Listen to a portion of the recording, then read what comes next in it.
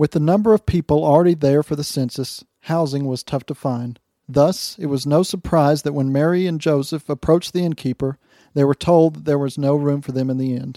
The best he could offer was a room in the stable with the animals.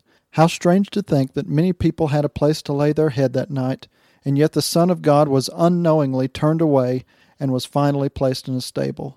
Without question, the King of the earth would not have let themselves be turned away and would not have ever slept with the animals. Think about King Herod. He certainly would have forced someone to let him sleep inside, and undoubtedly he would have received first-rate attention. However, the King of Kings was not worried about attention. He did not come in splendor. There were no trumpets sounding to announce his arrival. Instead, the Bible tells us that Jesus, being in his very nature, made himself nothing and took on the very nature of a servant.